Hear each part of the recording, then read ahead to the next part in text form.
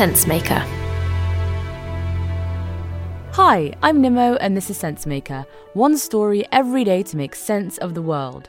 Today, what Naomi Osaka's dramatic departure from one of tennis's biggest tournaments tells us about the changing relationship between athletes and the press. Naomi Osaka, the number 2 ranked player in the world, has just withdrawn from the French Open. Osaka had been fined $15,000 for refusing to do the traditional post-match news conferences, citing her mental health. Naomi Osaka, the soft-spoken 23-year-old, is among the world's most famous sports stars. Born to a Haitian father and a Japanese mother, Naomi Osaka has won 4 Grand Slam championships. She was the first Asian tennis player ever to reach world number 1. But this time, she's made headlines off the court. First, she said she would no longer take part in press conferences at the French Open, which is happening right now in Paris. And then on Monday, she quit the tournament altogether, saying she needed to protect her mental health. Some people are angry about her decision, others are pretty sympathetic, and plenty more just don't know what they think. So what do sports stars owe the media?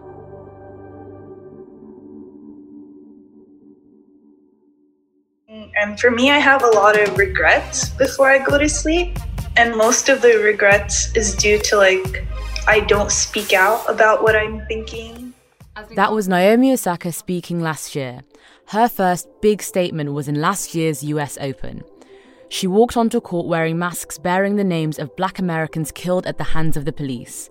And in the past week came her second big statement, that she should be allowed more control over her relationship with the media. She suggested some of the journalists involved in press conferences didn't care much about athletes' mental health. She received a lot of support from people outside the sport, but inside the sport the reaction was mixed. Players like Rafael Nadal expressed sympathy, but in a pretty qualified way. I understand her. On the other hand, I have my point of view that the media is a very important part of our sport too. And the organisers of the 4 Grand Slam tournaments threw the book at her. Referencing her media obligations, they fined her $15,000 and threatened to kick her out of the French Open and possibly even other Grand Slams. A day after that, Naomi Osaka withdrew from the French Open altogether. And she did so with a second statement. She wrote that she gets really anxious before she speaks to the media. She also referenced one particular tournament. She said that since that tournament, she'd suffered from long periods of depression. The tournament was the 2018 US Open. The 2018 US Open was extraordinary. Naomi Osaka was in her first big final and she was facing up against the sporting titan Serena Williams. She won the match, her first Grand Slam victory, but that only tells a fraction of the story. Serena Williams got really angry with the umpire. Verbal abuse. Men out here that do lot worse because I'm a woman. Because I'm a woman, you're going to take this away from me? That is not right. Serena Williams lost, and the New York crowd were pretty furious at how she'd been treated. Even during the trophy presentation for Naomi Osaka, the crowd were booing relentlessly, and she started to cry. I know that everyone was cheering for her, and I'm sorry it had to end like this. It's no wonder Naomi Osaka was upset. Naomi's father started coaching her after watching Venus and Serena Williams at the French Open back in 1999. She idolised Serena Williams, so much so that she once wrote a report about her when she was a kid. It's not the way you want to beat your idol. And after that trophy presentation, after all those emotions, Naomi Osaka had to do a press conference where, again, she was reduced to tears. When I step onto the court, I feel like a different person, right? I'm not a Serena fan. I'm just a tennis player playing another tennis player. But then when I hugged her at the net... Sorry.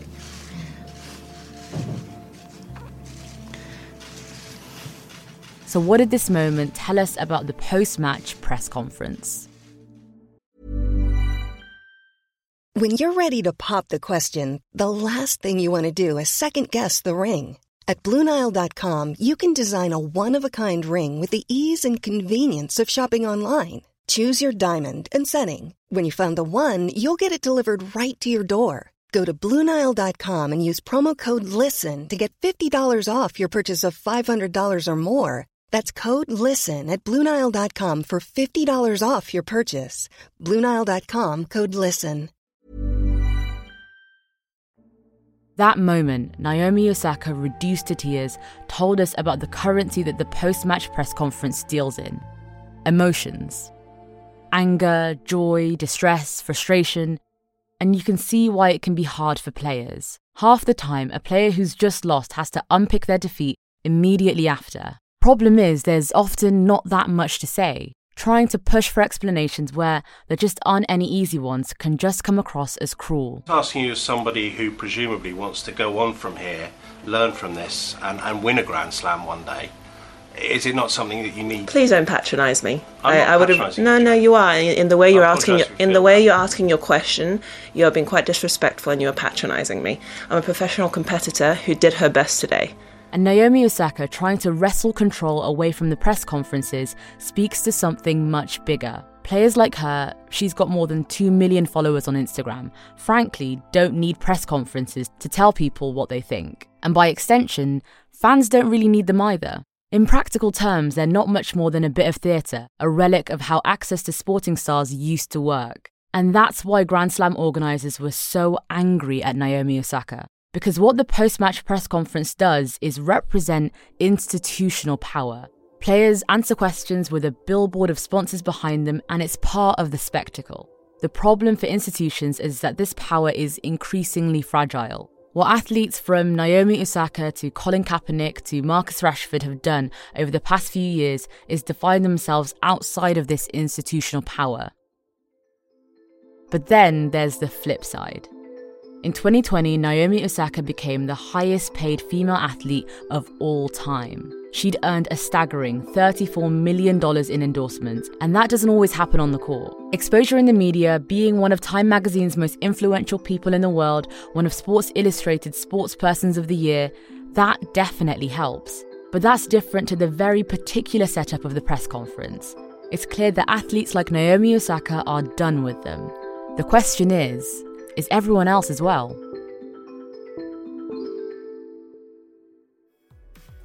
Thanks for listening to The Sense Maker. It's made by me and my colleagues Zav, Ella, Imi and Claudia here at Tortoise Media. We're building a different kind of newsroom at Tortoise, one that's open and free from all the clutter and the noise of the daily news cycle.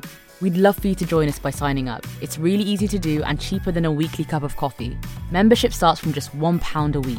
Go to tortoisemedia.com/friend and use my personal code, NIMO50.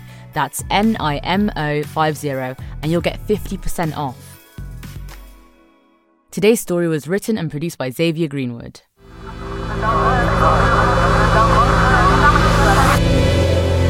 The Sense Maker.